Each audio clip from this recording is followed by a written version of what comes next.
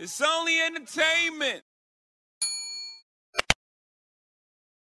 All right. Welcome back to The Talking Hedge. I'm Josh Kincaid, capital markets analyst and host of your Cannabis Business Podcast. We are here live at MJ BizCon on day 2. I am here with Jeff Trotter of Regenibus.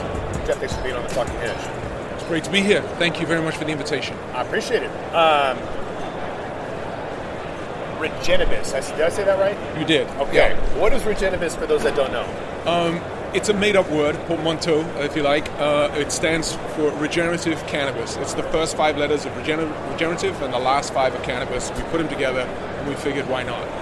Because ultimately what we're about is looking at cannabis from a regenerative perspective, embedding sustainability-centric behaviors in the industry, which will then in turn create sustainability into other industries on the back of, say, industrial cannabis and the hemp space. So that's fundamentally what we're doing, kind of level setting and bringing environmental, social governance factors into the business, looking at sustainability, looking at long-term play in the industry. Okay. So you're trying to reduce carbon footprints, reduce any pollutants or pesticides or things of that nature? Absolutely. And in fact, not only in the cultivation space, but if you look at all the verticals, the 5 verticals, plus let's throw in another one, make it around half dozen distribution, which will change dramatically, of course, once you can start moving things across state borders. But what we're looking at is not only the energy aspects of it from, say, a cultivation perspective, but also looking at social aspects and the governance aspects, meaning looking at the behaviors of corporate executives and the businesses. Let's look at the things that institutional investors focus on and helping cannabis businesses get ready for that day when institutional investors come into this space on, say, the back of the Safe Banking Act or the Climb Act or, who knows, federal legalization. Because at that point, those institutional investors will for sure bring capital, but they'll also bring some questions around an environmental, social governance set of behaviors, and they want to see evidence of that either in reports, which would be, say, an annual report, or interim reports. And increasingly we know that cannabis executives on their earnings calls, maybe 2 years ago, 3 years ago, they might have gotten an ESG question at number 8, 9, or 10 from someone, but now it's number 3, 4, or 5. So it's becoming more and more important. So we're getting cannabis companies prepared for that eventuality, and it's almost upon us. First thing that comes to mind is simply just growing hemp in between cycles to kind of clean the soil, or is that a process? Is that even a thing? For sure it's a thing. In fact, it's a very big thing. If we look, let's leave hemp to one side for a moment, let's just look at America. Potentially a dust bowl in 60 years' time unless we get on top of soil health, unless we begin to think about big ag and what it is doing to the layer of soil. That top layer of soil will disappear unless we arrest the way in which big ag is functioning. Meaning we need to move away from monoculture ideas of just having a single crop. The introduction of hemp into this conversation, but also into that process, actually provides us with a great opportunity to create a sort of a play for him to create an opportunity to really help improve soil health and use it on a rotational basis. And so we're looking at ways in which we can help other industries on the back of ag, because now we're growing hemp, we can use that hemp in other potential industries, whether it's food, fibers, fabrics, fashion. Ultimately, even, who knows, the finance world, because then we could open up an opportunity around carbon sequestration, and that marketplace could be $1 trillion business. Then we start talking about real opportunity around regenerative finance. So we're talking about regenerative industries, the ultimate being the finance industry. So there's a lot of connectivity that we're sort of looking at addressing at Regenibus. I'm curious, though, if we've reached peak ESG from the investor standpoint. The reason I say that is because if we go back in time in the Wayback Machine to Tom's Shoes, who, you buy a pair of shoes and he's going to give one away. Yeah. That was something that was kind of profound and unheard of from a capitalistic standpoint. Sure. And so it kind of drove this the concept of SRI or social responsible investing Right. in finding those companies, then you would just get lumped into an ETF that say, okay, this thing is SRI and ESG or environmental social governance, and so these are good investments. Right. And yet it's just greenwashing, because if you look at it, you have Exxon in one of these ETFs and Tesla's not. Yeah. And I'm not saying that lithium is clean. It's not. Sure. But it's a hell of a lot cleaner than what Exxon is Right. doing. And so are we really Yeah. looking at ESG, or is this just a capitalistic way of Yeah. generating revenue? It's a great question, Josh, because I think what you've really just captured there is a confusion that's out there around the interplay and the interoperability of terms, almost like ESG, sustainability, CSR. They're all synonymous, and they're not synonymous. We need to kind of like take a step back and think, what is ESG and how is it different from, say, sustainability, a la Tom's shoes, a la Tesla's batteries, etc. And to sort of make a point on that, let's look at Elon, and let's look at what he said about maybe 2 months ago when he said this ESG stuff is just nonsense. How can his business, Tesla, be lower from an ESG score compared to, say, an oil company? Which is a fair point, because he's saying our products do this. So let me break that down.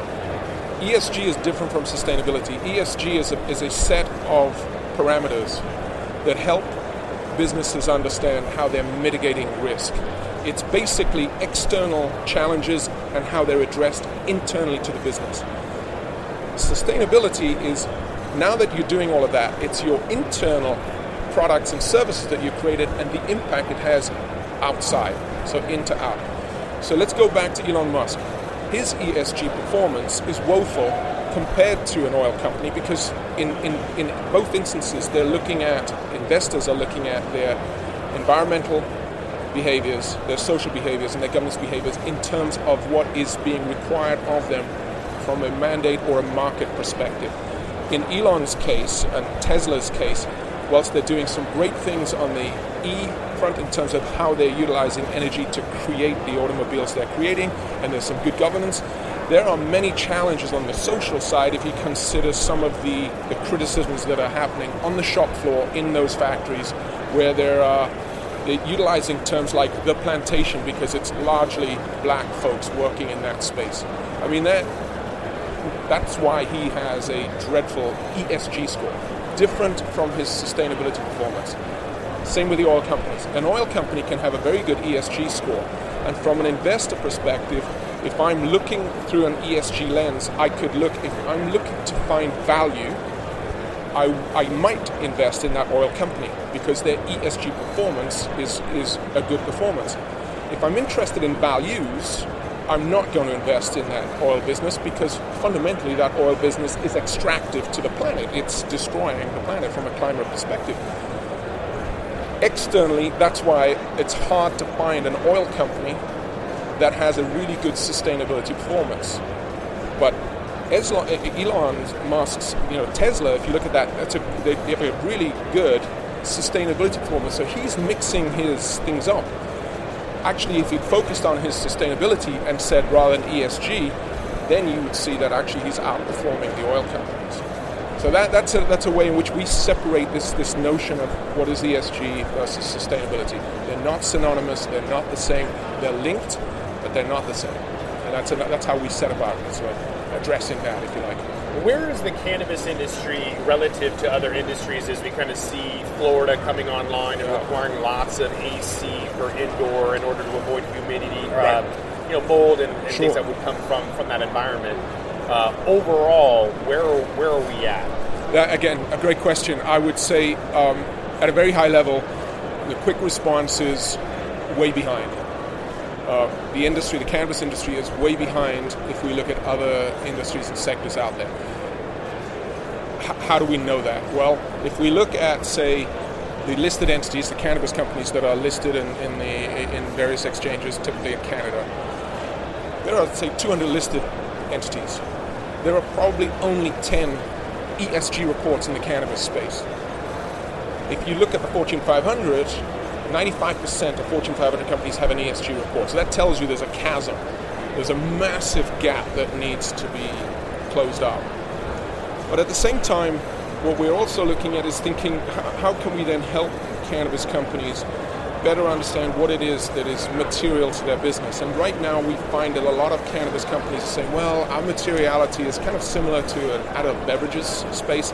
And our view is, no, let's look at your materiality aligned to your license types. And if you're from seed to sale, then you're going to have some cultivation aspects around ESG right through to retail, specialty retail, and your dispensaries and everything in between.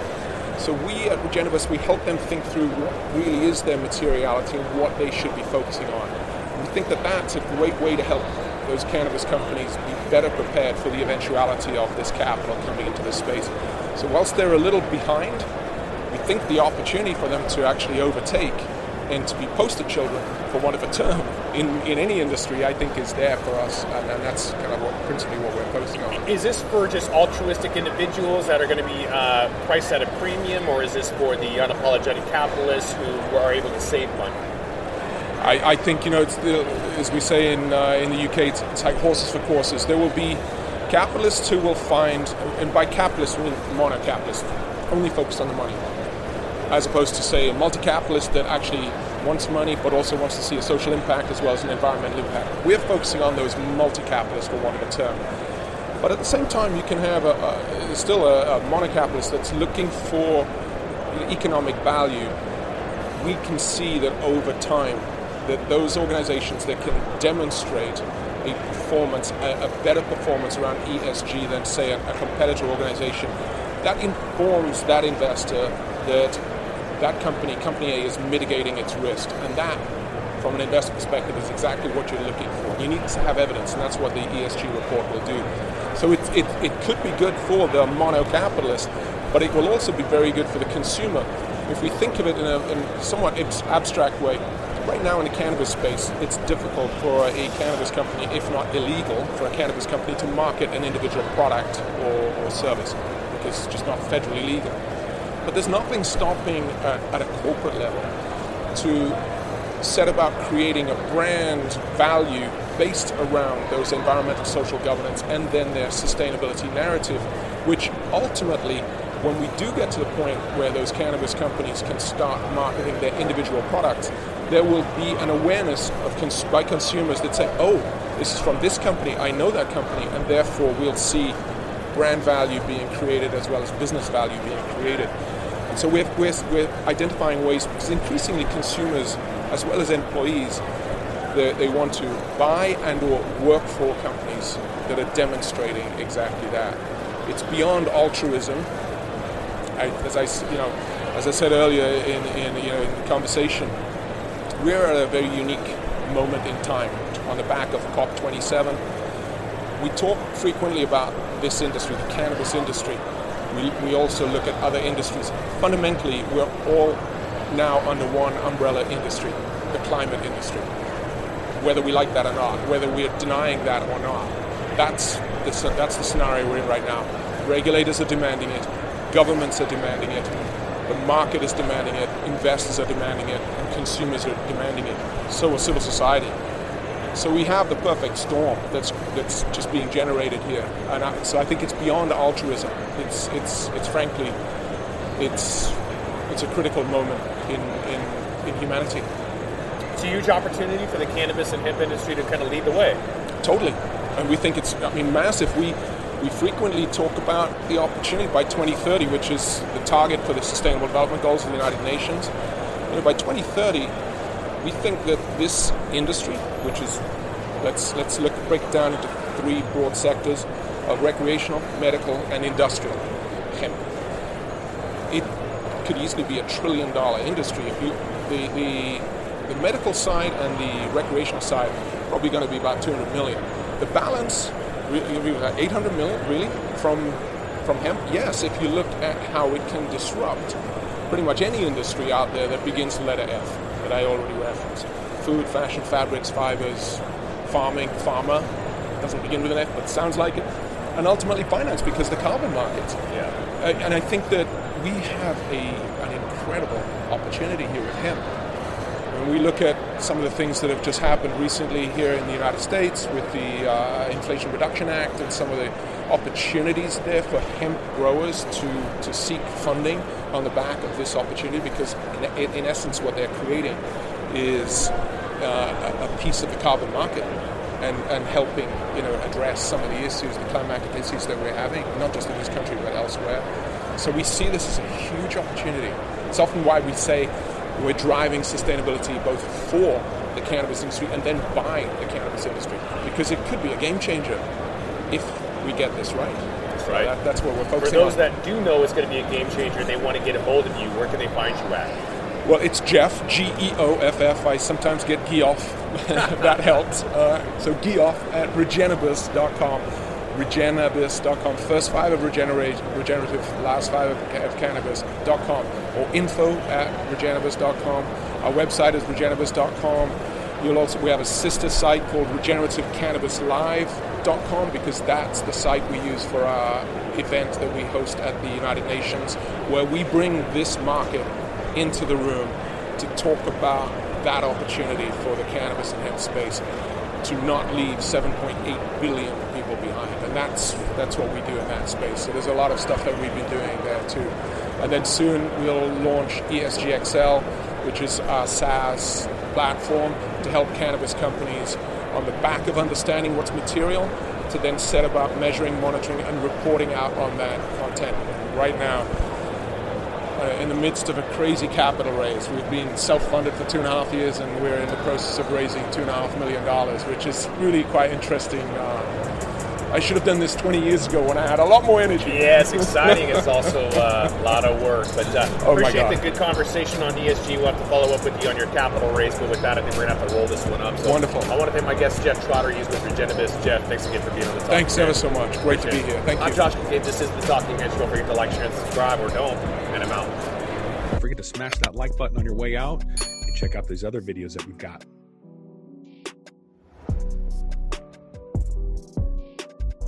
Thanks for listening to today's show.